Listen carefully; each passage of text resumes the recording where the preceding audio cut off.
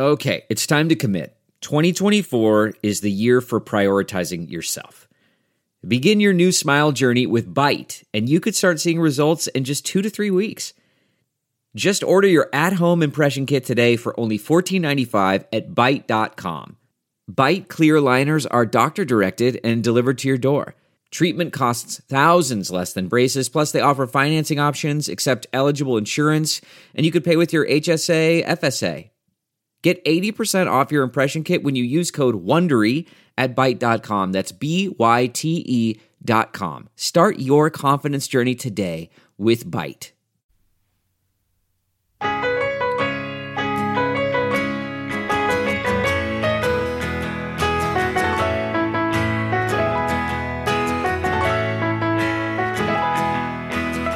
been on the run, driving in the sun, looking out for number one. California, here we come, right back where we started from. All right, everybody, what's up? Welcome back to another episode of the 23 Personnel Podcast. I'm your host, Spencer, joined as always by Michael. Hello, everybody. I'm hoping you're enjoying reliving the early 2000s with me.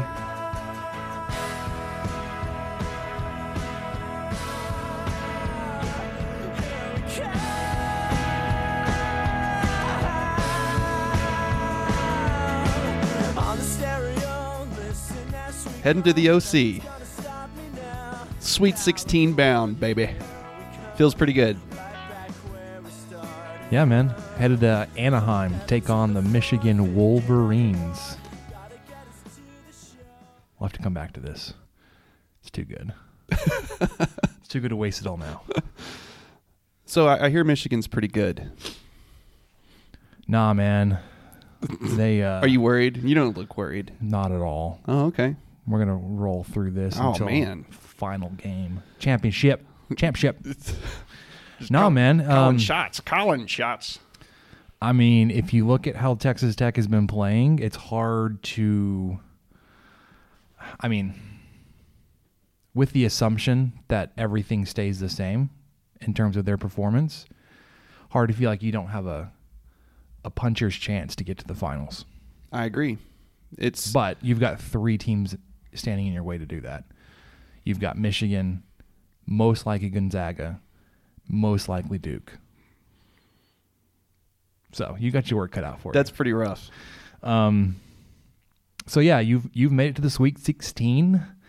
First 2 rounds of the NCAA tournament went by quickly. Tournament started on Thursday. Tech played on Friday.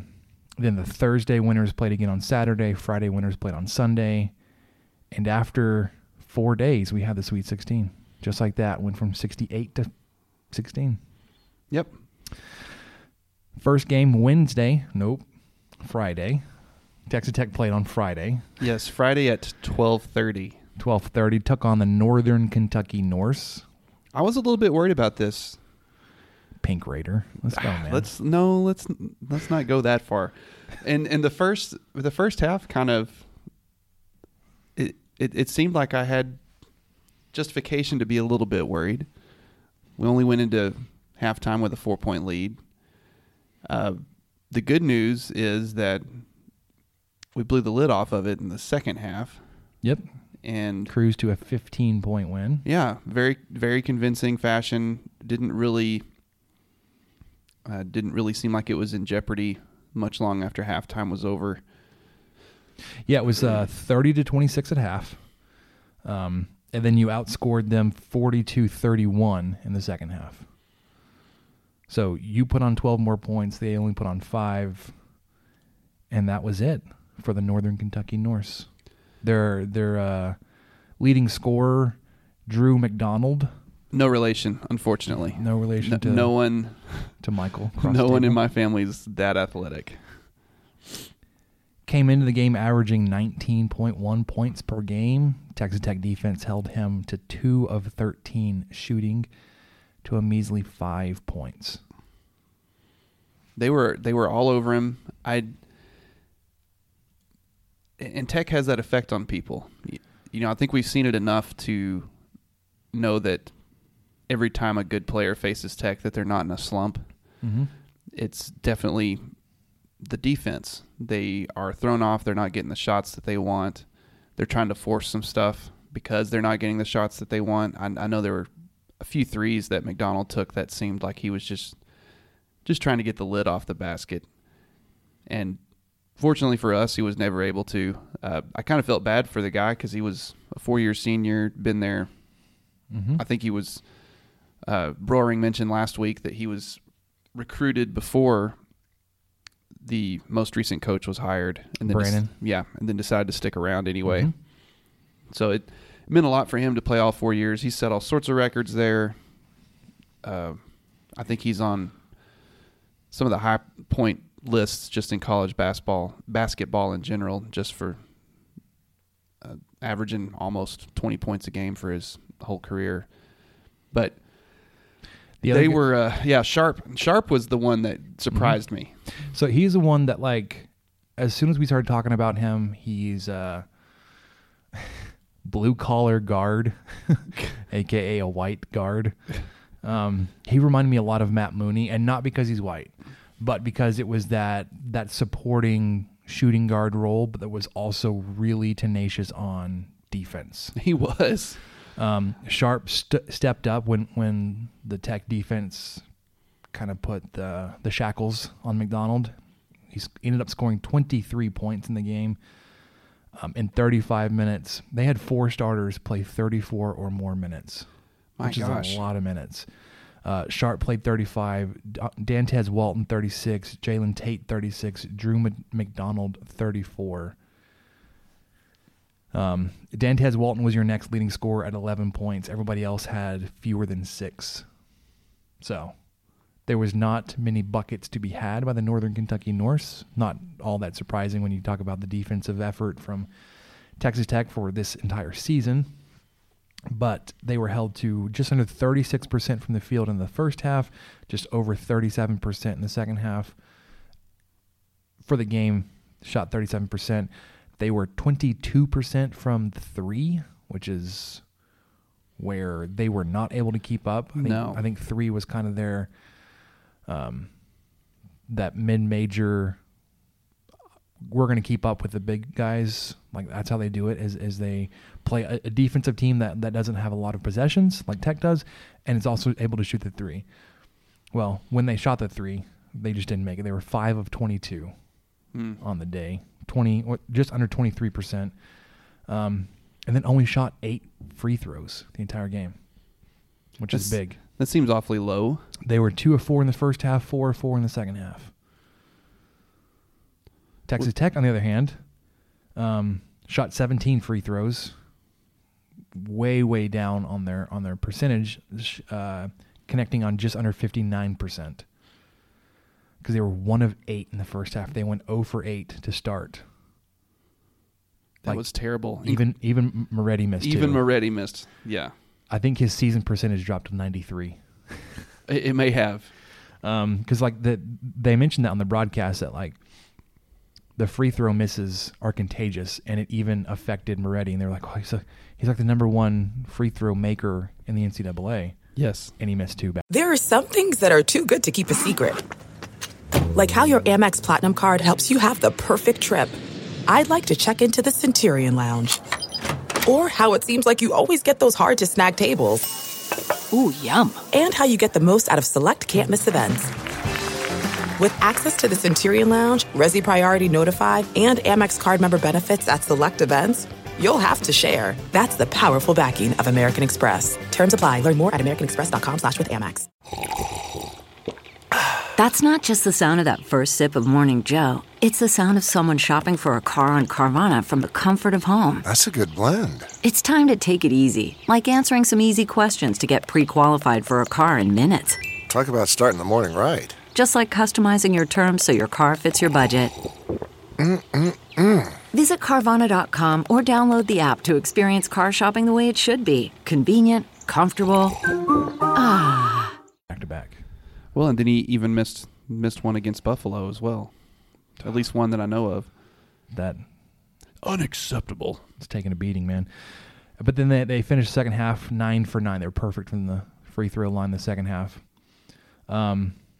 Texas Tech shot 50% from three in the first half, 52% from the field. Shot just under 54% from the field in the second half, so they were just super efficient. They took twice as many threes in the second half, still only connected on three, so their percentage dropped to 27%. Anyways, long story short, Jarrett Culver, your leading scorer, 29 points, 8 rebounds, 1 turnover, 1 block, 1 steal. Dude was everywhere for you. He led the team in minutes as well, played 34, nearly had a double-double. Also had 7 assists.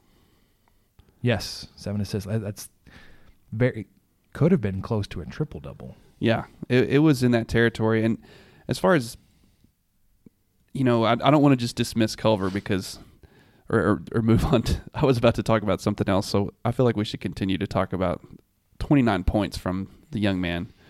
I believe it was the most points of the day from any player.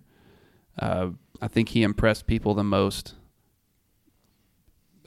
without the first name Ja in the first 2 days. I think he single-handedly really got a lot of attention on him. If you could call it a pedestrian 29 points, I had no idea I don't want to, I am not downgrading it. Y'all know this. But you just look up and, oh my gosh, Culver's got 19. When did that happen? Mm-hmm. Oh, okay. He's got 25. I mean, it just kept going. 29. It just seemed like it was just a normal day for him. But it was a little bit above and beyond for him. They just didn't have an answer. He was making his shots outside. He was driving and spinning and getting and ones. He was really effective just all over the court. But I wanted to point out a couple of things that were a little bit worrisome, but they, spoiler alert, tightened it up in the next game. The offensive rebounds. I was just looking at that because the stat sheet here, the way it breaks down, is offensive rebounds - defensive rebounds. You only grabbed 2 offensive rebounds the entire game, as opposed to your 29 defensive rebounds. So we'll think about that. And our guy, Norrance Odiase, had half of those. And he only played for 14 minutes. So he had half of our offensive rebounds with one. Tariq Owens had 1. And Tariq Owens had 1. Culver had 8 defensive rebounds, so he led the team in rebounds. Also led the team in points. Very nearly led the team in assists. Matt Mooney had 8. Tariq Owens had 5 blocks. He was fine, man. Odiase had 2 blocks. Culver had 1 block. Had 8 blocks for the team. 7 steals, as opposed to Northern Kentucky were able to get 3 blocks off of you, 6 steals. They turned the ball over 17 times. You turned it over 11, which is a few more times than you would have liked, but you take it. On your 18 made field goals, you had, spoiler alert, on your 28 made field goals, you had 18 assists. Oh, so good ball movement. Pretty good movement. Pretty good. Yeah, man. You did what you were supposed to do. You took care of a 14 seed opening round. Then you got to your prize for defeating Northern Kentucky was taking on a 6 seed Buffalo Bulls. Yeah, a 30-plus win team. Yep. Everybody's looking at this team like, man, the matchup just, it's not favorable. Buffalo likes to get out and run. They shoot and hit a lot of threes, which is going to keep them in a game. Again, like a team that limits possessions. If Buffalo's able to convert on threes on their possessions, it's going to force Texas Tech into a lot of things. But, man, it started off like on a 10-2 run for Texas Tech to start the game. Oh, yeah. Tech was up, I think, by 11. I think they were up 19-8 at one point. And I was at home and I kind of just started checking out a little bit, which was not smart. And I knew better, but I still thought, oh, wow, okay, well, I guess this is how this is going to go, and Tech's just eventually going to run away with it. But Buffalo definitely made their run later, and Tech went ice cold, and which they took the lead for their only time. Yeah, it was 1 point lead. Buffalo was able to amass a 1 point lead. That's their largest lead of the game, and it was 3.5 minutes to go in the first half. After that, once they got that 1 point lead, they went on an hour-long scoring drought, or a field goal scoring drought. Yeah, they had a couple of free throws sprinkled in. Well, it was an hour real time. Yeah. Granted, there was a 20-minute halftime in the middle of this, but Texas Tech finished the first half on an 8-0 run, and then started the second half on like a 18-3 run. That sounds. It sounds as unbelievable as I think that number actually was. That's got to be it. It's close to that. Because I think at one point, it may not have been the end of that run, but it was like a 26-3 run over that span from the end of the first half into the second half before Buffalo hit a few shots. You're like, okay, yeah, they're coming back. But at that exactly. point, you were up. You had gotten to like a 25-point lead. Yeah, you led by as much as 29 with the about second half. 10 minutes to go in the second half. You had a 29-point lead. LeBar pointed this out. You very nearly doubled them up NCAA tournament style in the second half. Yeah, in the round of 32. You were, I think, 2 or 3 points away, and this is right when Buffalo started scoring again. It's right when it got, I think it was like 62 to, no, it was like, help me out here, like 62-33, and you're like, we've got like 3 or 4 more points, or whatever it was, to like you doubled them up, and then they wouldn't let us have it. They wouldn't let you have it. I don't blame them. And you didn't get a 30-point lead. That elusive 40-point lead never materialized, because I doubt it's going to happen against Michigan. I doubt it's going to happen against Gonzaga if you make it through. I doubt it's going to happen against Duke if you make it through. Oh my gosh, no. So if that happens, though, if you get a 40-point lead in one of those games, like everybody's gonna be like penciling Tech in all the way through. Jarrett Culver again led the team in scoring. Did not have 29 points, had 16, but you had all 5 starters in double figures scoring wise. Culver had 16. Odease had the game of his life. He had 14 points, 15 rebounds. Moretti had 11 points. Mooney had 11 points. Owens had 10 points. As a team, you had 3 blocks. They were all by Mr. Culver. They all came from Mr. Culver. The one thing that is a little concerning is Culver also had 5 turnovers. Right. But as did Mooney. Yes, he did. And Mooney had 5 turnovers in both games. The turnovers that Mooney and Culver had, it seemed like they were in the first half, and that's kind of what helped keep Buffalo close, or to close that gap in the first half. They were just weird times when, like, Culver was trying to hand the ball off to Moretti, and they, like, ran into each other. Yeah, and I remember that one. A Buffalo player just picked up the ball. There was one, like, just they took the ball from Culver. Like, he was driving, and just, like, all of a sudden, like, he doesn't have the ball anymore. What happened? Right. Which is ironic because he did that to them in the second half. Like, he just ripped it from somebody's hands. But yeah, the game that everybody was maybe a little concerned about. You're looking at a 3-6 game. You're like, man, this is a chance for another mid-major to kind of sneak up and make a name for themselves. You ended up just blowing them out. It was the biggest lead of, I think, any of the games of Saturday or Sunday. I don't think any game was close to what you had. I don't know their season shooting percentage, but you held Buffalo to 36.5% shooting from the field, 33.3% from 3, and only 50% from the line. So a team that runs around, has really quick possessions, scores 80 points a game. You held them to 37% shooting and 58 points. 25 at half. Well, and there was some stuff, you mentioned the speed. There was some stuff before. I didn't really look that into it. I think some folks on Twitter got really riled up about one of their players talking about Texas Tech playing slower and that sort of thing. But Texas Tech does play slower. They use up a lot of shot clock. They set up a half-court offense. They make as many passes as they can. That makes sense. As it takes. Right. And that's what they do.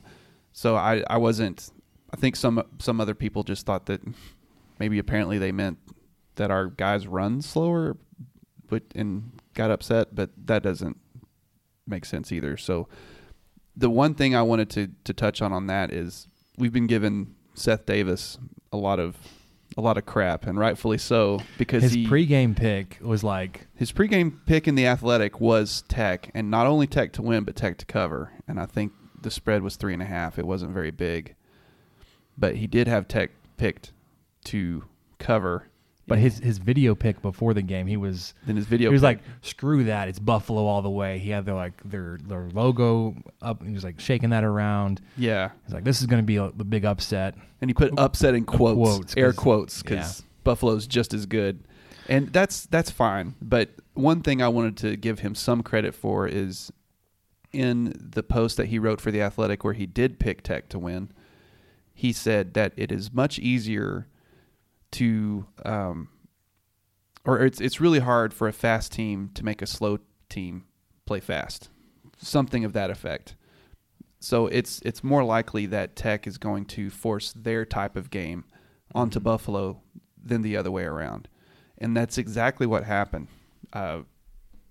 Tech just methodically would take the ball down the court, find an open shot. I think Tariq Owens had 2 monstrous alley-oops. I know one of them was right out of a timeout. He rolled from the top of the key, and Mooney hit him. I mean, it was just beautiful. So I think Buffalo's had a great season. They had a good team. Yeah, I mean, I said had in past tense, but I don't think we should take too much into what they said before the game about playing slower. I think it was just more of a philosophy thing. Or take too much from what the coach said after the game, and said that he made, I don't remember the exact comment he made, but it was essentially that if we played them 4 times, it may have been a different story or something. I don't know. Hey, which is fine. I mean, it's true. You see it. Maybe you don't go on an hour-long scoring drought, right? And you see those type of games. That's kind of the negative side of a 7-game NBA playoff series. You see that a lot. It's bizarre. One night a team will lose by 25. Then the next night they'll win by 25, and it'll just go back and forth like that. And then finally you'll have a competitive Game 7. It seems like they just decide, oh well, we're down by 15, whatever. We're not going to win. Let's just do whatever for the rest of the game, and then we've got a few more to figure this out. But he might have a point, but college is so much different than pros, and the mentality of it is different. So you beat the Buffalo Bulls 78-58. Looking out for number 1, California, here we come. Going to the Sweet 16, baby. I didn't know you were going to pipe that back in. That was a nice surprise. Had to. Welcome to the OC. I'm going to keep it. PG here. Sorry. Appreciate it. Texas Tech will face the 2 seed Michigan on Thursday night, 8:39 Central Time on good old CBS. Really quickly, let's look at the rest of the Sweet 16. The other teams that advanced with you. Out of the West, you have the 1 seed Gonzaga and the 4 seed Florida State. So I thought this was really interesting.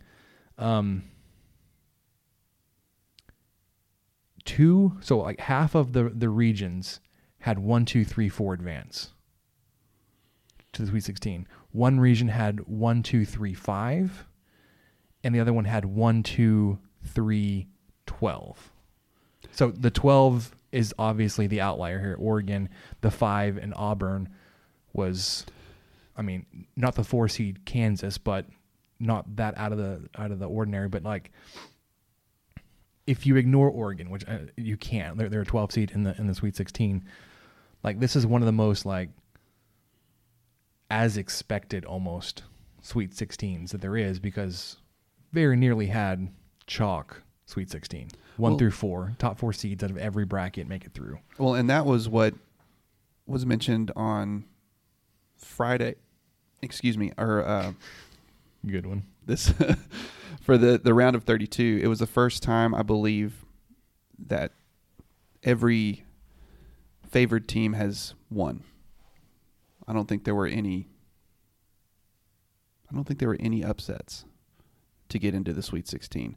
Although it seems like Auburn upset Kansas. I keep hearing this on the radio, but I'm not sure how it makes sense. I don't know if it was much of an upset. I mean, it was a 4-5 game, so if it was an upset, it was a very small one. But I think I remember hearing you right. Because of the upset that UC Irvine had to get in, because they defeated the 4 seed on that side, Kansas State. Mm-hmm.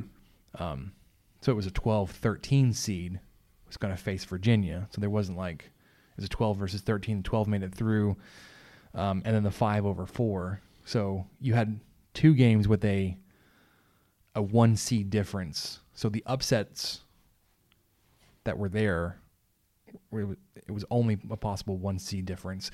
Auburn over Kansas would be the only upset because Oregon was the 12 over the 13 UC Irvine. So right. Thursday games will go as follows. Gonzaga, Florida State from the West will be at 6:09 on CBS. The 2 seed and the 3 seed from the South, Tennessee versus Purdue, 6:30 on TBS. Then these games will follow Michigan versus Texas Tech on CBS, and then Virginia, Oregon from the South on TBS. Excuse me. Friday will be Michigan State, the 2 seed versus the 3 seed from the East. This will mirror the same time slots from Thursday, 6 o'clock on CBS. 1 seed North Carolina, 5 seed Auburn from the Midwest, 6:30 on TBS. Then Duke, Virginia Tech, 8:30. 2 Kentucky, 3 Houston at 9. These are some interesting basketball games. They're gonna be fun to watch. Yeah, I mean, if you're looking at the seeds alone, like, it's not the only outlier. Again, is Virginia, Oregon. The rest of these games, you're like, man, like, anybody could beat anybody. Yeah. Florida State's played well. Gonzaga is always going to be a little scary. Tennessee and Purdue could be a really good game. Michigan, Texas Tech, we'll talk about that in a little bit. Interesting to see if Oregon can keep their little streak rolling here against Virginia.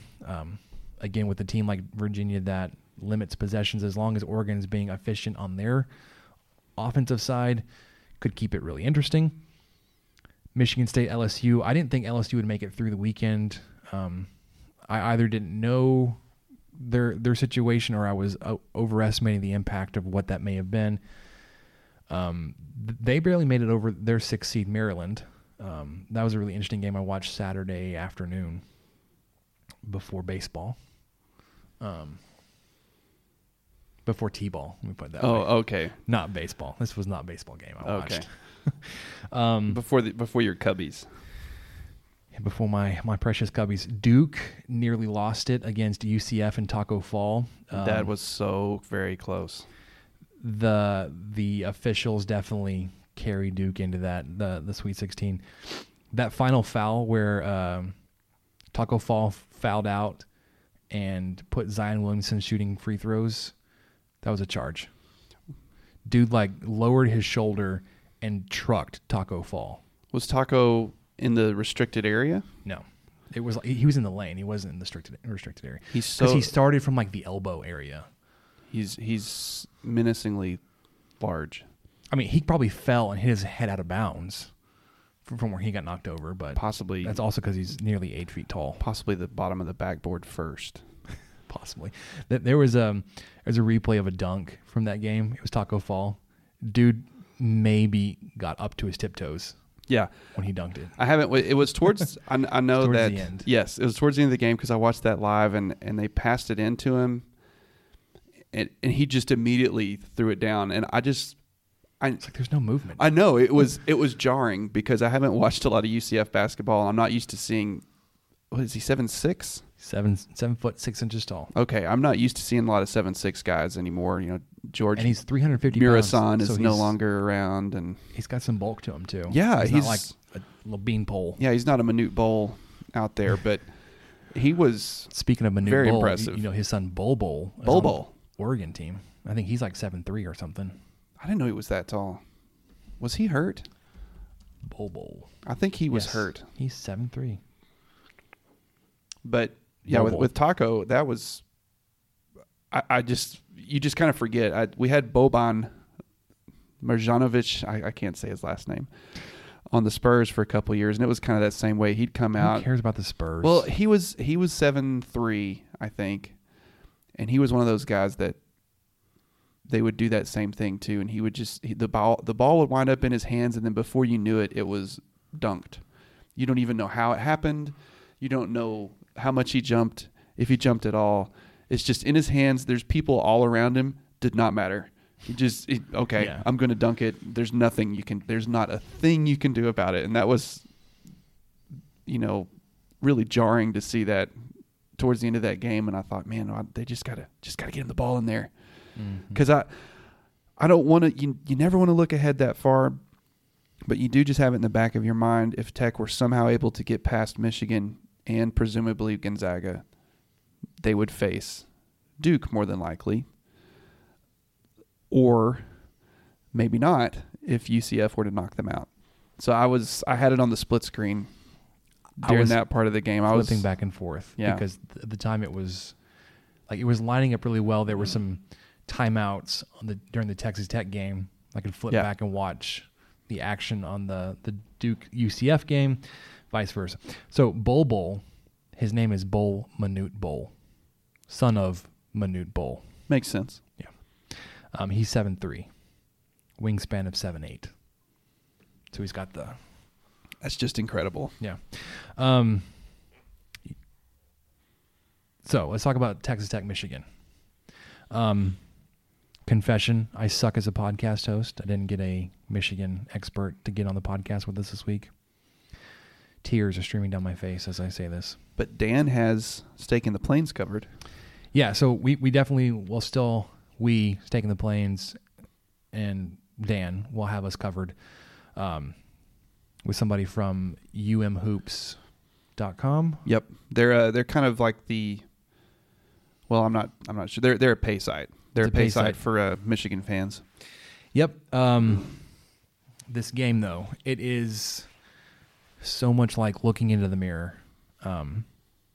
Texas Tech BPI of a score of 17.4, Michigan BPI 18.4. Sorry, I was looking for something really quickly.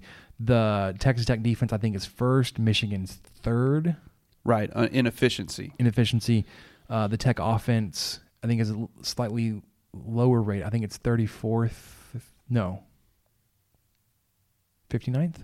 I don't know. I haven't looked at the offensive numbers. The offensive numbers are a little bit behind Michigan's. But I think that may be season numbers and not like the past 10, 12 games. Because if you're looking at that, Texas Tech offensive numbers should be a little bit higher. Well, I wanted to go into but that. you also can't discount the games where you struggled because Right. that's still part of who you are. Well, I wanted to go into that a little bit. We are in the middle of a Moretti slump, if there is such a thing. Our guy, our favorite Italian, has taken 7 threes. The Italian Stallion. He's taken 7 threes in the NCAA tournament and made 0. Ouch. Which is a little bit worrisome. And Mooney, who was starting to catch fire a little bit there towards the end of the Big 12 season, he's hit 2 threes. But he's taken a bunch more, hasn't he? He's only taken 6. Okay, so he hasn't taken a 33%. lot, but he hasn't been confident enough to take them either. And for us to kind of hang around with Michigan, I really think Moretti's got to start connecting on those threes. He's had open or looks. Deshaun Corprew. Or Corprew. or the guy. Kyler Edwards. Kyler Edwards came in and hit a couple of threes back-to-back in that Buffalo game. Yeah, he sure did. Not that you were getting concerned, but Buffalo's offense was starting to score a little bit in the second half. Edwards came in and hit those 2 threes back-to-back that kind of carried Tech through that little mini run and extinguished any momentum that Buffalo was able to build. Right, and Corprew's, he's only taken 2 threes, but he made one. He made one. It was a really flat shot, too. I don't know if you saw it. It was in the last game. It was a thing of beauty. Kind of a doink. It still counts, man. So I worry about that a little bit. Not too much. I would not be surprised at all if Moretti came out on Thursday night and went 4 for 6 or something from 3-point land. It wouldn't surprise me at all. What's crazy with his threes, with the exception of maybe 1 or 2, they all looked like they were going in to me. Mm-hmm. Every one of them just seemed like, oh man, all right, that one's going in, and then you were surprised, and he was probably just as surprised as we were that they didn't. So I think this will just a matter of time. Maybe the Tulsa air wasn't kind to him. He'll do better out in a kind of a drier Anaheim climate. Is Anaheim dry, or were they close to the coast? I don't know the geography of Southern California. Oh yeah, they are close to the coast. They're a lot closer than Tulsa is. Let's put it that way. Yeah, but I still think it's weird. It's not humid out there. It's just quick weather check. It doesn't make a lot of sense. It's not like going to Corpus or Houston or something. It's a balmy 64 degrees there right now. Yeah. Weather for Thursday, high of 69. Nice. Low of 50. Humidity 53%, 10% chance of rain, 12 mile per hour wind. I just know it doesn't rain out there. Doesn't rain here either. Mm-mm. That's what I'm saying. Kind of a closer climate to Lubbock than. It's a humid, non-rainy environment. Yeah. With All a right. beach. Yeah, with a beach. All right, let's look at this game by the numbers. We already talked about the BPI, 17.4 for Tech, 18.4 for Michigan.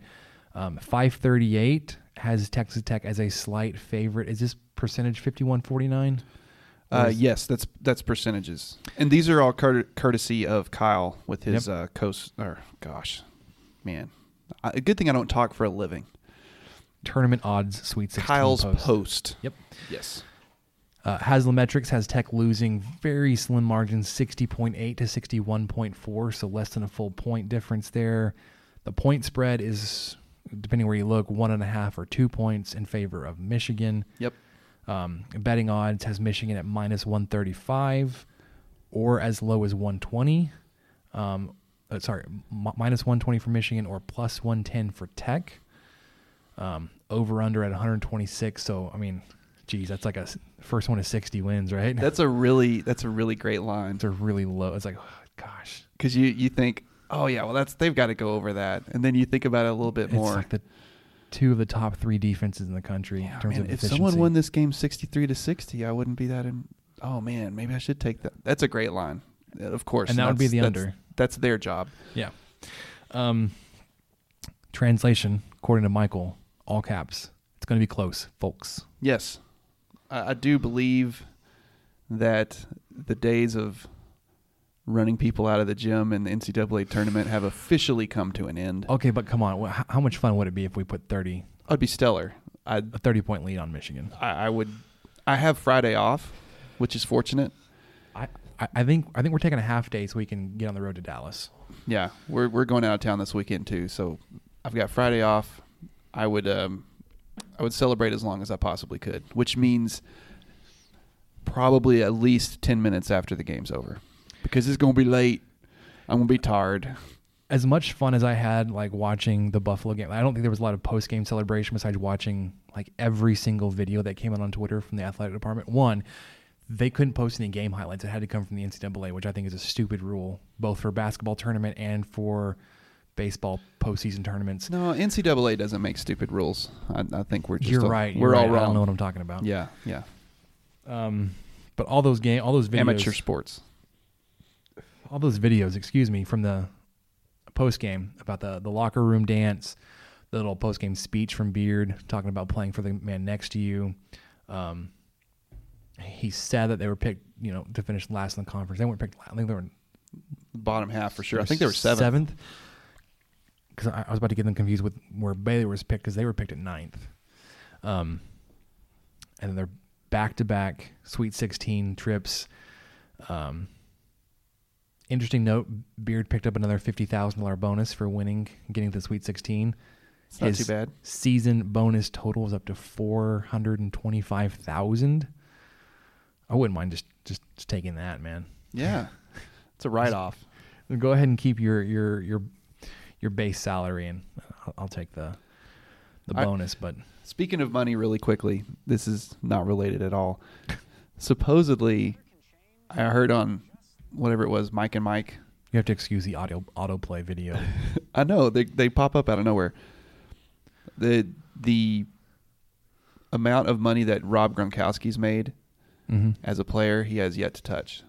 Supposedly, he has $60 million in the bank, just sitting there. I wouldn't. According to not Mike and Mike, whatever the show is now, with Greenberg on it. No, not Greenberg. The one on the radio. The Mike that didn't get to stay on TV. Golick. Golick and Wingo. Golick and Wingo. Wingo. Sorry, I don't know Wingo, baby. ESPN personalities that well. Oh, that was so terrible. That was awful. We got to get that drop. Hey, producer, did you save that? Yeah. Yeah, man. It's coming up next. So I think without having a Michigan preview here, the one thing that we can point you to is an article from 97.1 FM, The Ticket.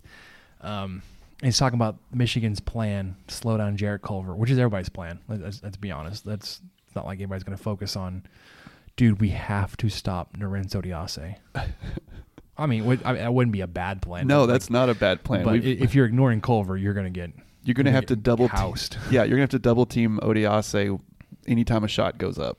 Dude, he was so physical. He's going to grab it. He was like... Well, let's bounce back just really quickly.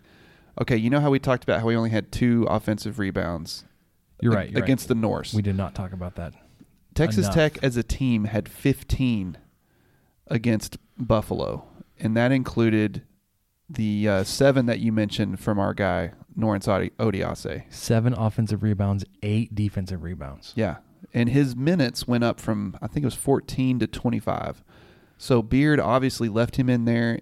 I mean, he was being as effective as hell. Why wouldn't you leave him in there? 4 for 4 from the field, 6 of 7 from the free throw line. The dude missed one shot all day, and it was a free throw. He picked up almost as many points as he took shots for. Yeah. I mean, even had an assist. The dude was all over the place. Yep. So one turnover. I was really impressed with his play, and maybe they should game plan for. Hopefully no Wolverine fans are listening to this, but maybe they should game plan some way to keep him away from the glass. I don't know how you do it, but you had 30 defensive rebounds in the game against Buffalo, compared to 13 offensive rebounds for Buffalo. So when Buffalo's shooting the ball and they missed, you had a 30-13 advantage on if you were grabbing the ball or if they were. It was almost a 3-1 advantage. Yeah, and it was one of the big factors of the game was just the dominance on the glass. Mm-hmm. And that goes back to what we talked about losing to West Virginia in the Big 12 tournament.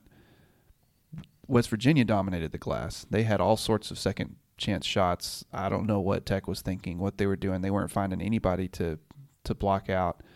Guys were sneaking around the back corner all the time, getting rebounds, getting easy shots. So I'm kind of glad I didn't watch that game. Yeah, it's been a nice, the Norse game was odd, just having 2 offensive rebounds, but the rebound discrepancy was a little bit closer.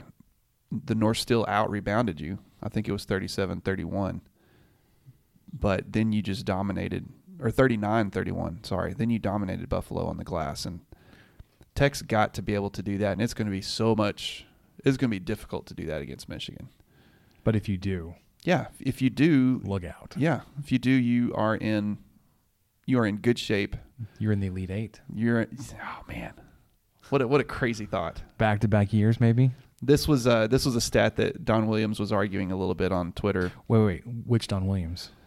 Well, the Gentle Giant from Floydada he's no longer with us, but Don Williams from the AJ had he argued a little bit with the Texas Tech basketball Twitter account, who said this is the first time that Tech has made back-to-back Sweet 16s in program history, and Don said, well, actually they made it to the round of 16 in the 60s 2 years in a row. And then, But that was a smaller tournament, right? well, it wasn't just that, but the Tech account said yes, but it wasn't called the Sweet 16 then. And then they kind of went back and forth, and I quit reading it. I just thought, okay, I get the gist. So there was And of course, he probably was like, no, I'm still right. Tech Don made it. Williams. Tech made it to the round of 16 back to back more than once. Okay, that's fine. One Back of in them the was 60s, yeah. One of them was 60 years ago, but You had to play at least one fewer game yeah, to get there. right. But Of course, one fewer. You've only played two. yeah, but you did get there back to back in the same 2 years in a row. Which means, What's that mean? it means, hold on. Oh, wait for it. Number one, California, here we come. Sorry, the computer was on mute the first Did time you I ever did even that. watch the OC? I've never seen an episode of it. Oh my gosh. But every chance I get to drop California, here we come. Well, I'm all for And it. here's the thing, the team's already there. Like, they flew out today. They did. They're Avery there. Benson had his cowboy hat on. Stetson. His John Wayne quote on the Twitter. Sorry, let's get back to the matchup of the game. Culver versus Charles Matthews. Yeah, that article you mentioned from 97.1 The Ticket, the guys that are excuse me, Jamie and Stoney, who I don't know and I'm not going to pretend to know. They're guys that host a radio show, and they had John Beeline call in, and they talked about Michigan versus Tech, and that was exactly what he mentioned, was that he's going to get Charles Matthews on Culver. And it sounds like Matthews, I am not obviously a follower of the Michigan Wolverines, but Matthews is kind of a lockdown defender and could be a guy that could really affect what Culver likes to do. So hopefully we can get him in foul trouble as quick as possible. Maybe he won't be on the court as much. Yeah, so and they also reference the first in defensive efficiency, where Michigan's third. They rank third in the country, Texas Tech does, and points against per game, behind only Michigan and Virginia. Thursday's game may well be a race or a struggle to 60. Yeah. Called it. I didn't read the article before I said that, too. So No. first to 60 wins. I agree. Yeah, so the thing about it, this Charles Matthews is going to be the guy that draws the short straw trying to defend Culver. I think Which he's the a guys- sophomore. The guys here, Jamie and Stoney said, let's be real, like, to slow Culver down, dash, there's really no stopping him, dash. Baleen, you said his name is? Beeline. Beeline. That makes more sense. Will deploy his best defender, Charles Matthews. Yep. Charles Matthews is an elite defender. This is from the coach. Is an elite defender, and he takes it personally. But he's really a good player, and Charles has faced really good players. Sometimes it works out, sometimes it doesn't, but it should be a great battle between two great players. Which, okay, so I prefer to hear that coach speak, like, okay, we're going to put our best defender on their best player, and we're going to see like how it turns out. Not this, Texas Tech got lucky. We would have beat them. We played them 3 more times. Buffalo Bulls all the way, baby. Screw that guy. No, I like what he had to say, and I, as a guy who's a fan of Kawhi Leonard, even though he's no longer on my beloved Spurs, I'm interested to see this matchup myself now. California, here we come. That's where we're going to see it. California. Here we go.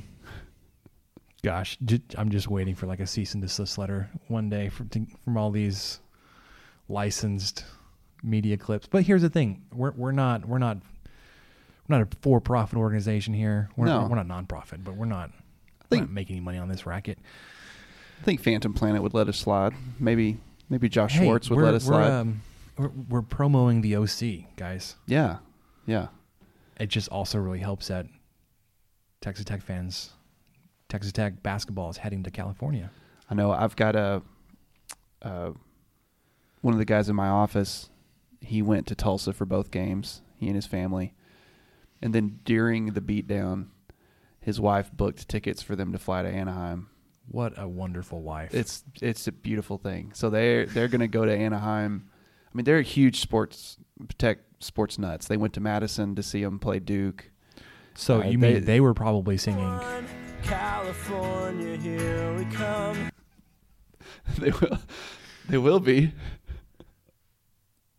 It hasn't gotten old to me yet. I don't know. Probably everybody's like, stop. It's fine. Or they see it coming and they hit like just in their minds it's STAAAHP. Stop. No, it takes them back to good days. Yeah, it takes them back to the days of Chris Mahanika and all the other things, all the other crazy things that would happen on the OC. And Oliver was the worst. What a guy. Held people hostage and stuff. Terrible. Yeah. So as we mentioned a little bit earlier, Dan has an interview with Dylan Burkhart of umhoops.com. That should be going up on Staking the Plains next day or so. I think it's tomorrow or maybe Thursday morning. We have previewed the questions he's going to ask. There's a really good one in there that I'm going to share with you guys now. Sorry.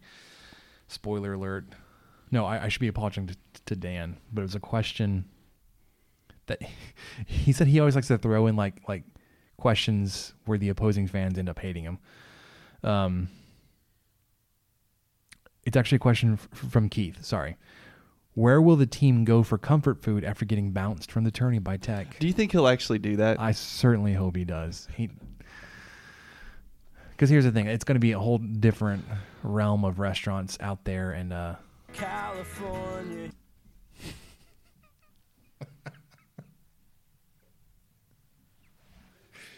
You snuck that one in. Usually I've been able to see it coming. That's not too bad.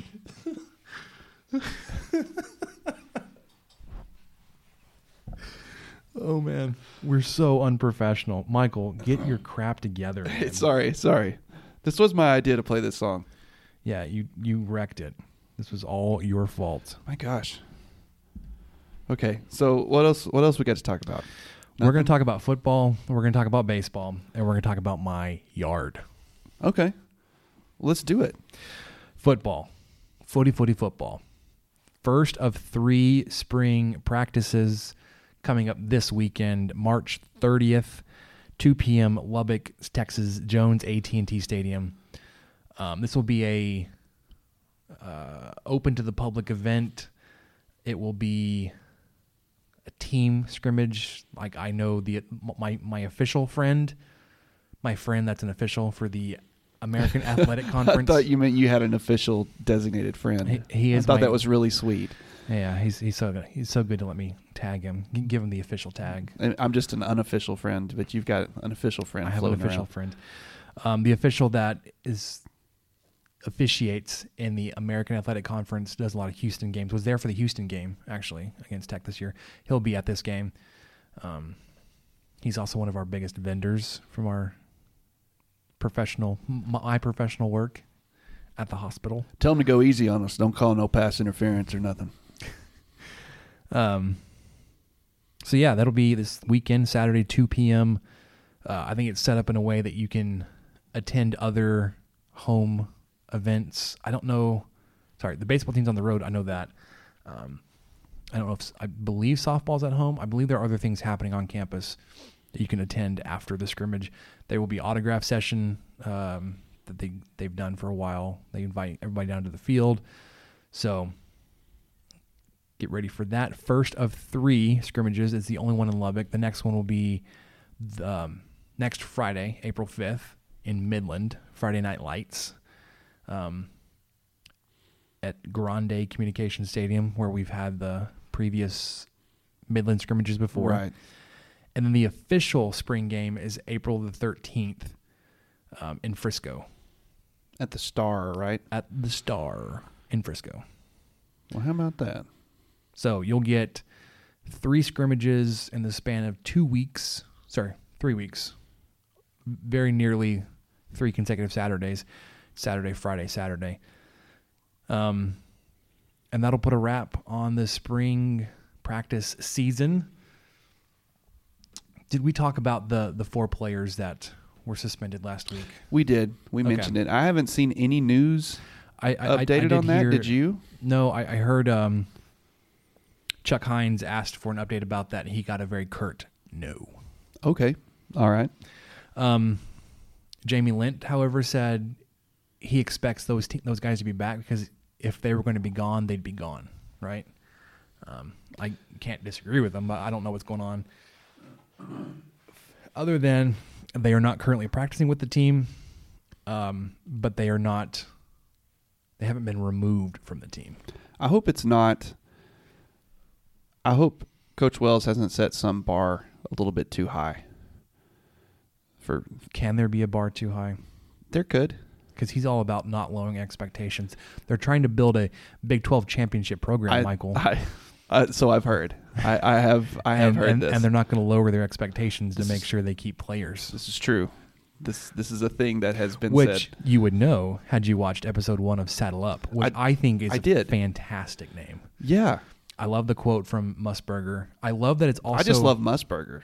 Just bring Musburger into anything. I'm good. Yeah. I also love that it's on like the wall in big vinyl letters in the big meeting room. Oh, I missed that. I don't know how I missed that. It's in the background, one of those coaches interviews that they do in the meeting room. I think it's of Wells, and you're looking up at him, and then behind him over the shoulder is the full quote from Musburger, which if you give me a second, I can pull it up on the good old Texas Tech TV. But what's interesting too is that they don't.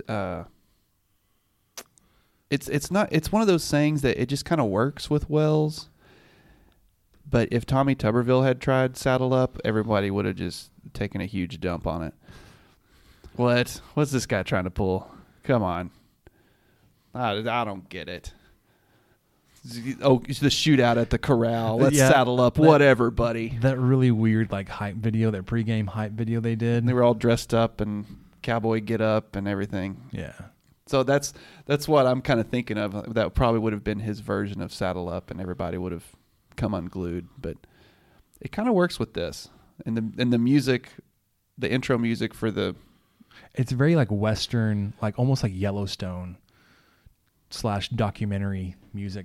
Yeah. I actually tried to Shazam it today. No results. So I know. I wonder if it's an original thing or where that came from. But it's good. Did you find it? I've got it queued up. I don't know where the quote is though. Oh, it's right when they're zooming into the Jones. The vision for me is to put a program when they're over the together Jones. all of West Texas and Lubbock can be proud of. Sorry, Coach Wells, we're going to have to skip your introductory press conference. Up his mouth is how fast we're going.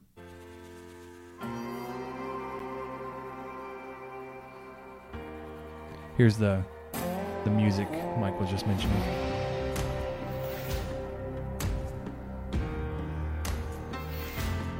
If you're not a Texas Tech TV subscriber, you should definitely be.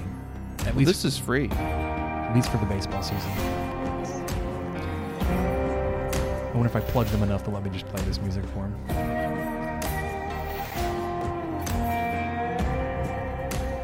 When you come to West Texas, folks, saddle up. You're going to go on a wild ride. There it is. Kind of has a Red Dead Redemption type music. I've never played it. Well, I've never seen Yellowstone. So you there's should. two references neither of us get. So episode 2 came out yesterday. I I think there was a heavy emphasis on inside receivers coach Luke Wells and the tight ends. A lot of interview time with Coach Luke Wells. And I believe Bowman.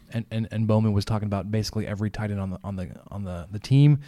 He's really excited about the incoming freshman. Simon Gonzalez says he's probably the most athletic of the group. You've got your H-back, fullback guys that were converted over, Killian and Carr. The biggest thing is they're trying to see if they can run routes and catch, but that they're like freight trains. They're gonna knock you over. Talks about Kuntz coming in, having that little bit of polish coming from JUCO, and then DT, Dante Thompson, making a little bit of a transition from the position he was playing last season to the full-time tight end. He was more of a receiver than an inline blocker, but that was kind of the focus. I wasn't able to watch the entire thing at work. Neither was I. It's been a crazy week. Had work to do. But it's 15 minutes of your time, available on Texas Tech TV. You said it's free day after? Yes. So, like today, I was able to just watch it, just Texas Tech TV. TexasTech.tv, on demand. On your Roku and on your... Is Apple TV? Apple TV. I'm not sure. I'm not sure how that works. I wonder if you are not a Texas Tech subscriber, if you could still watch it on those devices. I'm unsure, but I know on a web browser you can watch it, or on your phone. I'm a big fan that they were able to add those. Add the Texas Tech TV app into Roku. That's great because we have a Roku TV. I was able to add that on instead of having to try to screen mirror or use Chromecast on the other TV in our house. Never quite works right, and it takes up a device for. And it's 3 hours. It's on like a weird delay, and the longer you're in, like your commercial breaks, you get further and further behind. So if you like push like the live button every time it goes to commercial and see if you can skip a minute then or whatever. Miss something. Yeah. So yeah, it's been a really entertaining docu-series. That's going to be loud. Sorry, Mom. I was wondering if it was. He was about to throw an empty Gatorade bottle into a plastic trash can across the room. Was like, that's going to be loud. That's close. So yeah, I'm looking forward to the being able to catch one of these scrimmages. I don't know if any of them are going to be on TV. Maybe the spring game in Frisco. I was looking that up. I haven't found anything for sure on the website. I'll be out of town this weekend. Will I. Going to a cousin's wedding in Dallas. Have a T-ball game on Friday night. Not that I would have really driven down to Midland to watch that. Now that I live in Lubbock. And then the weekend in Frisco, we have more T-ball here that I'll need to be at, where my actual manager of the team will be out. So I'll be interim manager, head coach of a four-year-old T-ball team. It's full duty. It's something, man. It's yelling at 4-year-olds, which I quickly found out was a really futile effort. Frowned upon? No. Just not worth it? They don't respond? I accomplished nothing but getting, like, screaming. The parents are like, man, who's that psycho out there screaming at my kid? And then, like, nothing actually changes on the field. So I was like, you know what? That's just making me more upset. I'm going to stop yelling. Yeah, let's enough of the yelling. We also have a new practice plan that, like, we're allowed defensive coaches in the field for the first half of the season. So we have 4 coaches. We all have like our little section of the team, and like that's the field that we're responsible for. So I have 3 players in my section. My son's one of them, and he's at baseball. He tries to be a good listener, but like as a 4-year-old, still has the attention span of a goldfish. So it seems. But he's trying. Fair. I made a really serious plea. I was like, Grayson, bud, I need you to be the example. Oh man, I got told that as a kid. He's like, yes, sir. I was the example kid. Yeah, and look how I turned out. I'm great. He tries, which I'm grateful for. Yeah, we got kids on the team that like do not care. No, that's good. That's all you can hope for at this age is a little bit of effort. You know, and he's standing there in his position, like in his ready position, like, Dad, when is it gonna be my turn to go bat? I was like, watch the ball. He's like, okay. All right. Speaking of baseball, Texas Tech Red Raiders just finished up a 5-game weekend series, kind of. You had two series. You had a 3-game series against Michigan Wolverines. It's too bad that couldn't line up a little bit better, play the basketball and baseball at the same time. Although it would have been a little more distracting, trying to figure out where to put your attention. You swept Michigan. You outscored them 29-10 over the weekend, 11-2, 10-3, 8-5. Then Stetson and Michigan played on Saturday. I think Michigan won like 16-5. Oh, I didn't even see that score. I didn't think about adding that to and then to our notes. Well, it's just more like just FYI. And then Texas Tech played Stetson Sunday, Monday. You lost the Sunday game 5-7 in 10 innings, so it went to extras. It required some late game heroics. You tied the game bottom of the 9th. The Doug Facendo pinch hit 2-run double. Yeah, because they were down 5-3, right? 5-3. Yep. You tied it 5-5, and then Stetson was able to put 2 more runs up in the 10th, and you couldn't answer. So you lose that game, come back and win yesterday's game 5-4. I turned this game on, Texas Tech TV. I got back to my desk after lunch. It wasn't working for me over lunch. Got back. It was all of a sudden working. Texas Tech was up 5-0. And then very quickly, after I started watching, it's 5-4. I was like, what is happening? You did it. It was me. It was definitely you. It was my jinx. So I apologize for the closeness of that game. Texas Tech was still able to pull it off. I got this sweet new baseball scoring book that I was able to try out for one of the games this weekend. It was a lot of fun. I enjoyed it. It's the Bob Carpenter scorebook. I wonder what Keith uses. I know he uses a version of the Bob Carpenter scorebook. Yeah. This guy, he's the radio announcer for the Nationals. He's developed this after like 30 years of calling games. He's got a TV version, a radio version, and a fan version. So the TV and radio version are for the professionals calling the games. It like has more space and more area for details and stuff to keep them. Oh, I'm an idiot. To pull all the stats. I thought it was for the person watching on TV, or the person listening to on the radio. It's for the guy calling the game on TV. That makes so much more sense. Yeah. Okay. So I'm with you now. I got the version for fans just because I'm not at a point where I'm going to be calling a baseball game. That may be cool. I have a hard time like keeping up with like the scorebook on my own, let alone like trying to like call out a game and like also be taking notes on the side. I can't imagine doing both. It's been something like I picked up a few years ago, scoring a baseball game that I've enjoyed doing. Anyways, Bob Carpenter scorebook, shout out. And it's a good way to keep engaged.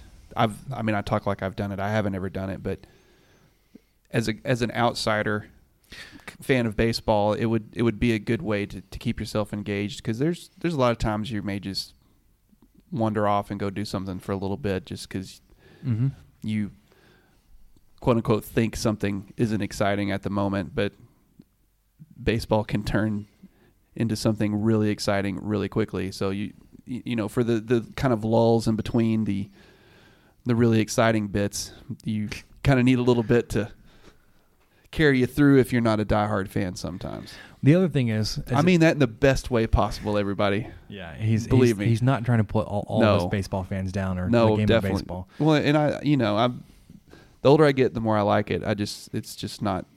It hasn't been something I've searched for years. On the TV.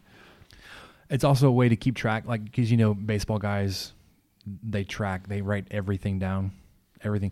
It's a way that you can like go back in the moment and say, oh. I remember Gabe Holt.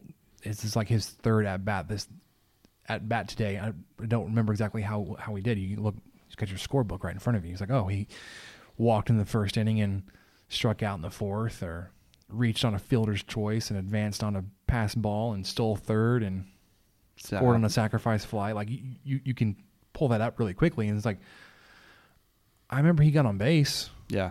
Well, if you try to pull up that kind of stuff, even with the stat sheets that you have available online, it's play-by-play, or it's if someone asked you that question, well, how did he do it his third at bat? You'd have to sift through a lot of okay, all right, play-by-play. It's not broken up by player. Let's start in the second inning and see. Okay, was that his third at bat though? Actually, I'm not quite sure. It's so much easier to be able to look at that book and find exactly what you need. Yeah, it's been a lot of fun. Also helps keep track of like trends game to game. You can like going into the game, you can say, okay, Gabe Holt's 32 game on base streak is still alive. You can track it through the game. I don't know if that's actually true or not. I think he made it on one of those games. The one game that was like concerned was going to get broken. I know his 11-game hit streak came to an end. I don't know if his on base streak, but one of the things that if you're keeping a better book than I am, or if you keep, if you watch all the games, that's the other thing is like if you don't keep a book for all the games, and it's like, well, kind of what's the point? Yeah, but it's fun. It's still fun. Something you can pick up here and there. I'm enjoying doing that. It's also kind of cool to look at it. It's like you're writing in like not symbols, but you've got like shorthand for everything. Like where, like if it was a single, double, triple, home run, if he was hit, if he walked, if there was a sacrifice, how he was put out, if there was a double play, you've got 3 numbers there. What does that mean? It's kind of cool to look back on. It's like, man, this looks like gibberish, but I know what it means. Secret language. It's a code. I understand. It's a code of the baseballers. Yeah, you would have to teach me this. Teach me this code. I will teach you to baseball. Okay. Big 12 play resumes this weekend. Texas Tech heads up to Manhattan, Kansas, take on the Kansas State Wildcats Friday through Sunday.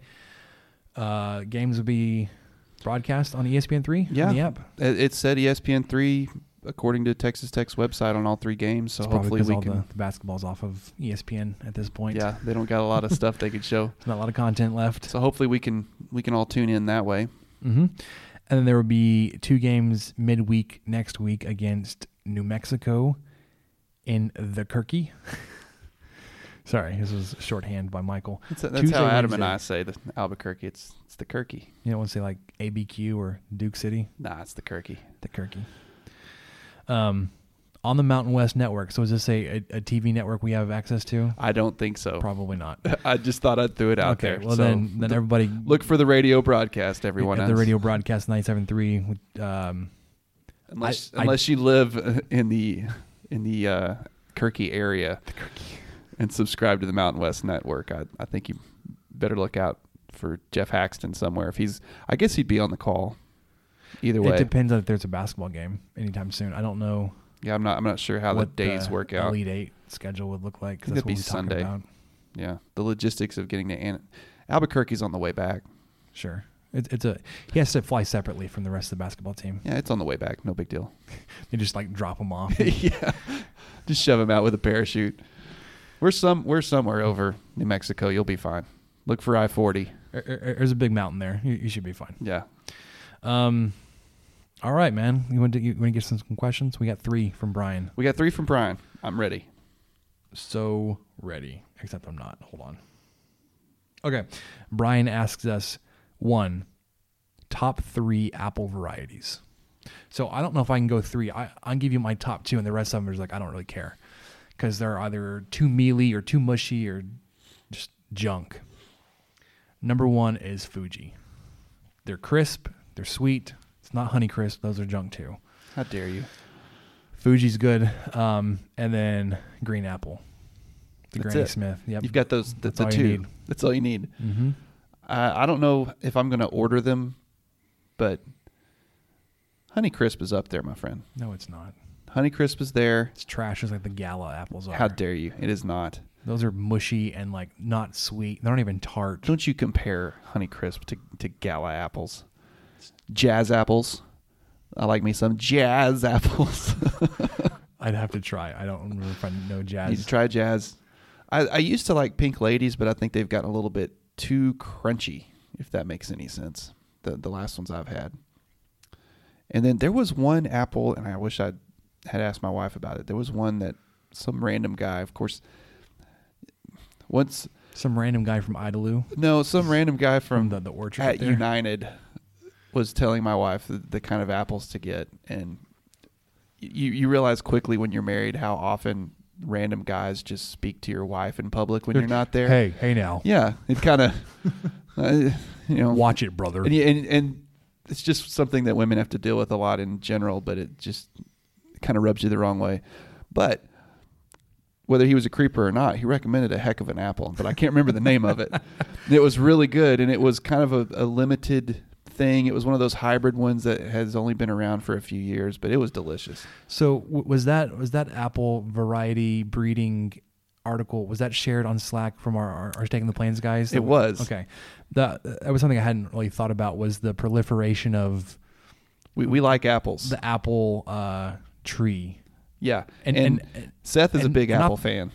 And not the tree as in like the plant, the actual plant, but the everybody had like a Red Delicious, and that was like the only apple available. And you're right, they're trash. It's just the worst of everything possible about an apple. But then all the genetic engineering and crossbreeding that goes into creating these new breeds of apples that are crisp and super sweet, or crisp and tart, or soft and sweet. Any combination of those, or anywhere in between. If Michael can find that really quickly, we can share that with you. No, I can't find it. I'm still going to look for it. So just kind of while we're in between everything. Or little video, I can't remember, but it was fantastic, eye-opening. If Michael finds it, we'll share it in the show notes.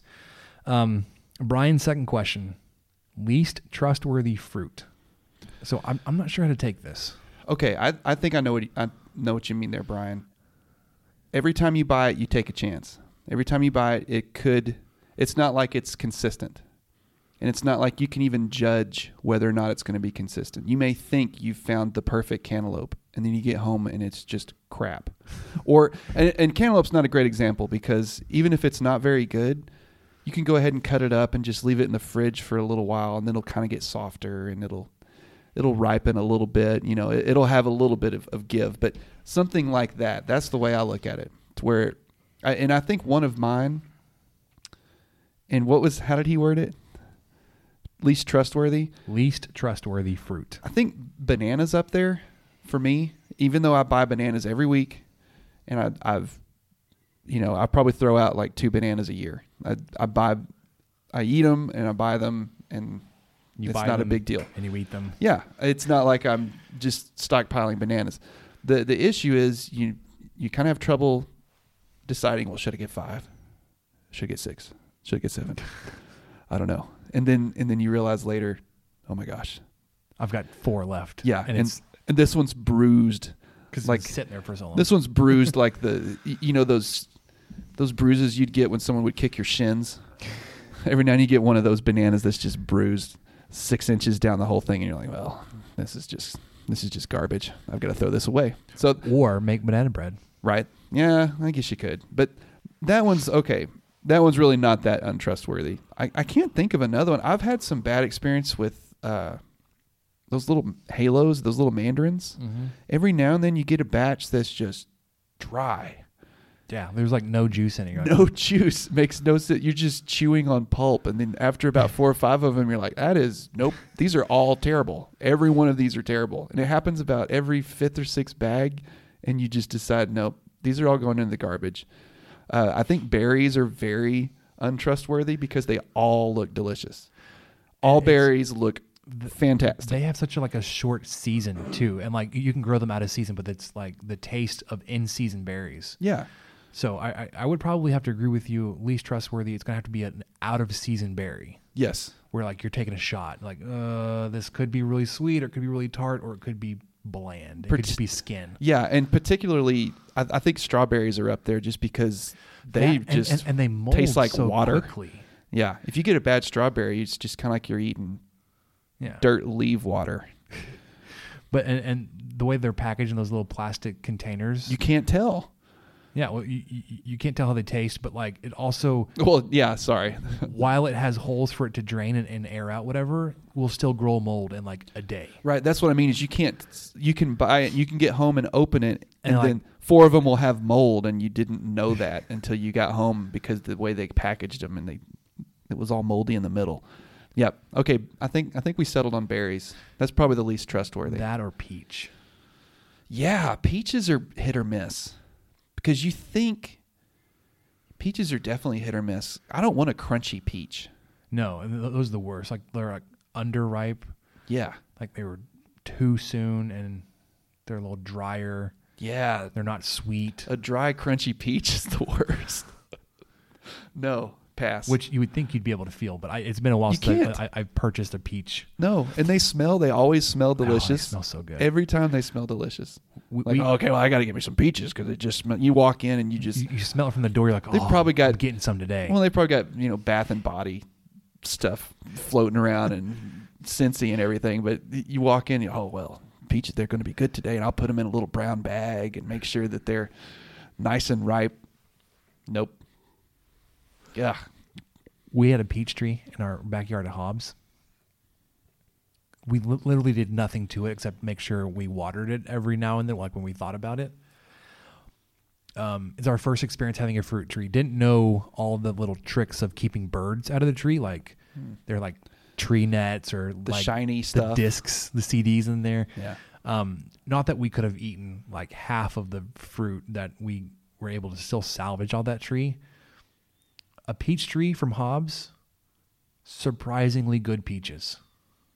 We had, back in Merkel, Texas, we had peach trees and apricot trees. And every now and then those apricot trees would just make like crazy. And we'd give as much away to people as we could. And, my mom and my grandmothers, both sides, they'd make preserves, and we'd have cobblers, and we'd freeze them, and we'd make ice cream, like peach ice cream, or topping for vanilla ice cream. Or anyway, it was surprising how much those trees made because they looked terrible, and they were old. They'd been around a long time, and just Dad did a great job watering them. So I'm sure that had a lot to do with it. But those trees lasted forever, and they just made it just about every year. Peaches were a great thing growing up. That's probably why I have such a trouble with grocery store peaches. Well, so here's my experience with that. We found this farm between our house, my parents' house in Mesquite, Texas, and my grandparents' house in Natchez, Mississippi. There's a peach orchard in Ruston, Louisiana. Ruston is home of the Louisiana Tech Bulldogs. But there's a little peach orchard, and I'm blanking on the names. We would just call them, we were going to stop for Ruston peaches. Like you would literally drive up to this person's barn and just buy 25-pound boxes of peaches. And we found out it's that like late June, early July, like 4th of July is like the best time to buy peaches straight from the farm. Mitchum Farms? Yes, that's them. Good peaches. They also sold like preserves, like peach preserve. Like they basically just like sliced the peaches and then put them in a jar with a bunch of sugar. Yeah. Oh, it was so good. Yeah. Beautiful. They also had like blueberries and stuff. Not their game. It's peaches. So if you're going through Ruston, Louisiana this summer, stop by Mitchum Farms and get a 25-pound box of peaches, because you will go that sounds like a lot of peaches. You will go through and be like, I need more. I've got to go back. On my way back through Ruston, I'm going to get another box. Yeah. Okay, third question from Brian. Best Easter/spring seasonal candy. What you got? Starburst jelly beans. You and my wife. My goodness. They're the best thing. She loves both of those candies like by themselves. Me too. So the combination is just... Sorry, I'm trying to move and readjust, and I'm kicking everything. I've somehow resisted the urge to buy them this year, and I don't know how. And have you seen them yet? I have seen them. Okay. And no one has brought them to the office, which is great. But just know that when they do, I'm just going to live off of jelly beans until they're gone. They're fantastic. They're by far my favorite. It's a food group to itself with Samantha, is jelly beans. Yeah. It's one of the things I can't keep around the house. For me, gosh, tried and true Cadbury eggs, The Reese's peanut butter bunnies. Yeah, Reese's peanut butter, any shape. Or the eggs. The Reese's thing. peanut butter eggs. Yeah, I'm good with those. Jack-o'-lantern. That's still good at Easter. The white chocolate ones were pretty good. Oh, those Surprisingly pretty good. Yeah, I can see why people don't like them, but I've always liked white chocolate. I'm not a fan of like those brick bunnies. It's like chocolate brick. Or the hollow ones. What's the point? No, with the weird eyes that don't taste any good anyway. Yeah, it's just strange. Brian says, better believe I'm running through cartons of double bubble robin's eggs. That's some good stuff. The robin's eggs, yeah, I can get. So the one thing I think everybody puts out. The speckled ones are the best. Even though I think they all taste the same. Speckled ones are still the best. The one thing I think is like height of Easter spring seasonal candy are those stupid Peeps. Yeah. Those marshmallow rabbits. Well, then all those recipes come out on Pinterest and on YouTube, and everybody, here's how you use Peeps to make, and they're melting them and what's doing the point? Rice Krispie treats or something with them. Why not just use regular marshmallows at that point? Yeah. So they did have like a cotton candy flavored one, or like a blue raspberry that was. It's a texture thing for me. Good as you're gonna get with a Peep, but yeah. So when I was serving for my missionary service with my church when I was younger, we were in the training center over Easter, and one of the guys in our group, his mom sent him like a crate of Peeps, and nobody wanted to eat them. So like we basically like created like Risk style armies with them, and we battled them in the hall. Oh, well, there you go. Like we had hundreds and hundreds of Peeps, because then another guy that was like that lived close to the area is like, "Hey, Mom, that was a great idea. Send me some." So we had literal crates of Peeps that we were just jacking around with. I think that's a good use for them. That's about all they were good for. Thanks, Brian, for helping us talk about food, our obligatory food segment on the 23 Personnel podcast. That's right. We made it. We did. It had to come all the way to the question section. We did skip the intro because we were just too focused on getting ready for the Sweet 16. I have a quick going yard update. I mowed my yard for the second time this season. I was actually a few days behind. I mowed it yesterday. It could have been mowed on Saturday, but we were running around. We had that storm come through Friday night, so the grass was too wet. Then we had baseball pictures and a baseball game. So I got out there yesterday, mowed it. Oh, the yard looks so good. It needed it. That's what's strange. It. That's what's strange is as much as I, give you grief for mowing in March and looking forward to it.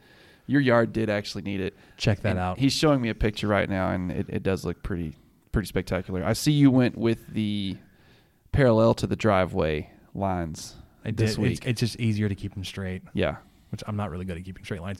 But if you do stripe your lawn with, you have to have longer grass to do it. If you do stripe it, it has to be with the sun.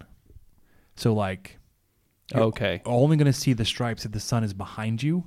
Right.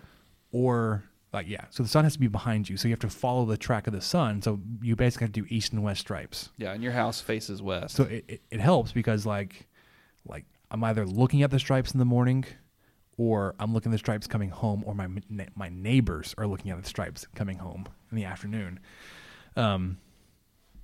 I will break out the checkerboard pattern later on this year when the grass gets a little bit longer. I'm starting to raise the mower up. So I mowed it short the first time. I raised it up one full setting, partially because it was overgrown for that setting. It was like choking the mower. Too much grass. Too much grass. It's growing. And I went ahead and put down my first application of fertilizer, man. I'm kicking this winter dormancy's butt. I'm going to get the rest of the yard back. There are a couple of spots that are more dormant than growing. But that soon will be remedied. Well, I'm glad that you've enlightened us on your ability to mow. Well, here's the other thing. For the rest of you guys that are growing Bermuda lawns, It's probably still a little early. You may be able to get out there and look at scalping your lawn here pretty soon. The baseball field we were practicing on is a Bermuda grass. I was looking at it. I was like, oh, there's that green tint that you need to be looking for. It's there. So it's go happening. Ahead.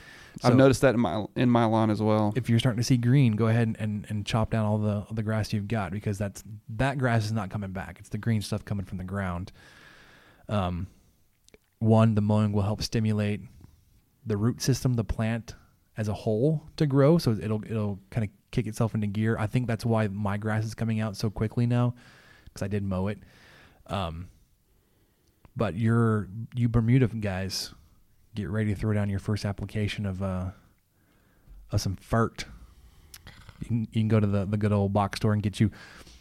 If you're gonna do fert, you can do Milorganite. Who now? It's called Milorganite. MIL Organite. It's a what do they call it? It's an organic biosolid. So it's gonna smell like straight up crap because it is. It's from a treatment plant in, get this, Milwaukee. Milorganite. Well, there you go. But it's sold basically at like Lowe's and Home Depot everywhere. It's like a 36-pound bag, and you put it down like 10 plus pounds per 1,000. So most yards will just take just one single bag. The bag, I think, is fairly cheap because it's recycled poo. It's like $13 or $14. You can just put that down once a month.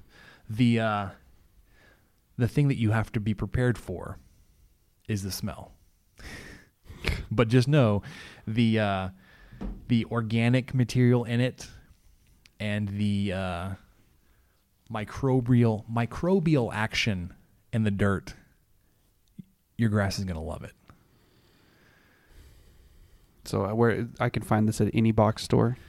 Home Depot, and I think Walmart's had it before too. It's fairly inexpensive. Like I said, it's about $13, $14 a bag. Most homes in our area will just take up one full bag, spread it as evenly as you can. You will see, like when you do this and your grass is full growing, like in the growing season, when you put this down, in like 4 days, your grass will change color. Like blue? It will get a little bit of a blue tint to it. Come on. Because of the iron in it. It's got iron in it, which helps darken the color, and it'll actually push towards like a dark green, maybe even a little steely blue. Mm. I mean, it's not going to be like clear water ocean blue. I prefer Steely Dan's. Anyways. I think the apple that I really liked. Oh, here we go. Sweet Tango. Sweet Tango. It's all one word. Sweet Tango. Sweet Tango. Sweet Tango. I think that was the one that we were recommended to get, and I really like. But I couldn't tell you. There's so many apple varieties. I was over here looking at them. That's what you're doing, like your eyes not glazing over, right? Looking at apples. No, I am, and this was the one that I think we got that we really liked. And it says, with its outstanding flavor and remarkably loud crunch. Sweet Tango has earned its position as a top pick for apple lovers. Actually, I don't think this was it. Dadgummit. It was really juicy. It was one that when you cut it, I mean, juice just was like, just coming at it everywhere. Hey, there's a mic there. It's fine. We're an hour and a half in. Nobody's listening. Nope, not anymore. Especially after I rambled on for like 20 minutes about spreading poo on your grass. Yeah, just basically taking a butter knife and getting out on your hands and knees. It's one of those things where like you don't want to store it in your garage. So where do you go? On your back porch? I guess. No. You buy it and you apply it. You use all of it. You put it out there, and you just know that like when it gets wet, you're gonna smell it, but the heat of the day will kind of help break it down. It'll go away in a few days. The heat of the day will help with something. It's definitely really, really good for your yard. And like I said, it's really inexpensive. And it's one of those things where you can't over apply it. Like you're not going to burn your lawn like you would if you over applied some like synthetic fertilizers, mm-hmm. which aren't foolproof. Milorganite is really foolproof. Like you can't overdo it. Milorganite. Milorganite sounds like... The bag has a picture of a house. They actually ran a contest for this last year. They asked for people that use Milorganite to send pictures of their house, and they picked a winner to be on the bag this year. Dude got like a year's supply of stuff. It's like a dump truck full of crap. Yeah. Congratulations, brother. Here's some fertilizer that sounds like it was a rejected Harry Potter villain. Yeah. So if you're interested, Milorganite.com. Like I said, it's MILORGANITE. Milorganite. It's slow release nitrogen fertilizer. It's natural. Stinks. Really good stuff. That's how you know it's working. Yep. Michael, what did you learn this week? I learned one thing.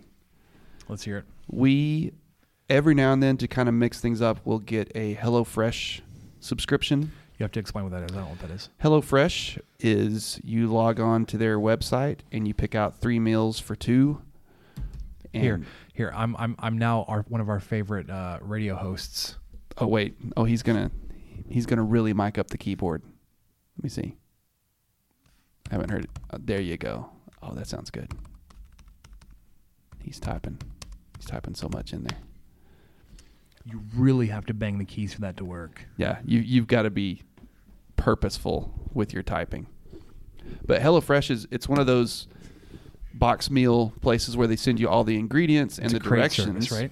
Yeah, they send you the ingredients and the directions to make 3 meals, and I think I broke my mouse. Really, all you need is some cookware and I think butter and olive oil, salt and pepper. Those are kind of the basic things you just need around. Get $80 off your first 4 boxes. So this is not a cheap meal planning. It's not super cheap, which is why we don't do it very often, because my wife has figured out a way to fake it. Well, she'll cancel it and then she'll come back later when there's some deal. Yeah, right now it's $80 off. So right. Your first 4 boxes are $20. So that's $25 a box. Right, which regular is cheap. Price. Regular price, I think it's $60. Regular price, it's about $60 for 3 meals. But if you get their deals that they run quite a bit, you can get those same 3 meals for $25 or something. If you're looking, usually $9 a serving. Yikes! Right, it gets kind of high, so that's why we don't do it often, and we try to time it where she's got one of those deals. Well, not try. That's the only time we get it. Anyway, so we had that. Go on. We had that, and she usually cooks them. One, she's a much better cook. She's faster, and she enjoys it as well. And she wasn't feeling good this last week, and so I said, well, I'll cook one. I got this, boo. I got this. And, hey, the house didn't burn down. No one had food poisoning. Everything went pretty well. I cooked the figgy balsamic pork, which was really delicious. It's got it was 2 little small pork tenderloins that you kind of sear in the skillet and then finish in the oven. Then you cover with... Oh, thanks, buddy. It took me that long to find it. I'm so sorry. sorry. It's worth it. And then you cover it with the sauce you make. And then you had roasted green beans and rosemary potatoes on the side. And it was... all the meals have been pretty good. Some of them have been much better than others. Some of them have just been kind of ho-hum, but it's fun. If you get the deal, it's quote-unquote worth it. But, I mean, our little girl doesn't eat food, really. So we can still do the 2-portion meal, and everybody will still get fed. If, she'll eat 1 bite off of our plate and then go back to her veggie straws, which are really good, by the way. Man, veggie straws are surprisingly good. They're kind of like Pringles.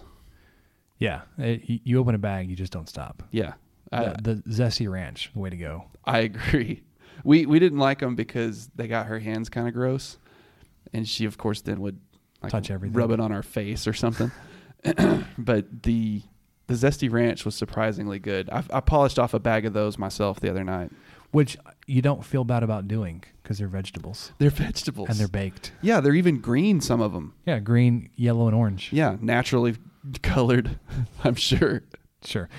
They're not like as bad as veggie straws may sound. They're vegetable chips. Yeah. Super tasty. Yeah, they're really great. They're hollow, so that's kind of fun. They really crunch because you've got 4 sides. It's a good chip. And you just pretty good. That was bad. The veggie chips they make too are good with hummus. If you like hummus, which I do, big fan. I like ranch. Would also work with ranch. The ranch flavored chip dipped in ranch. Yeah. Or dipped in a ranch dip. Double up. Double or nothing. Yep. All right, man. What else we got? I don't know, man. I think... Sorry, this wasn't meant to interrupt you. This is just our... No, this is all we've got. We've just got to let this ramp up a little bit and then see how we do against the Wolverines. All right, everybody.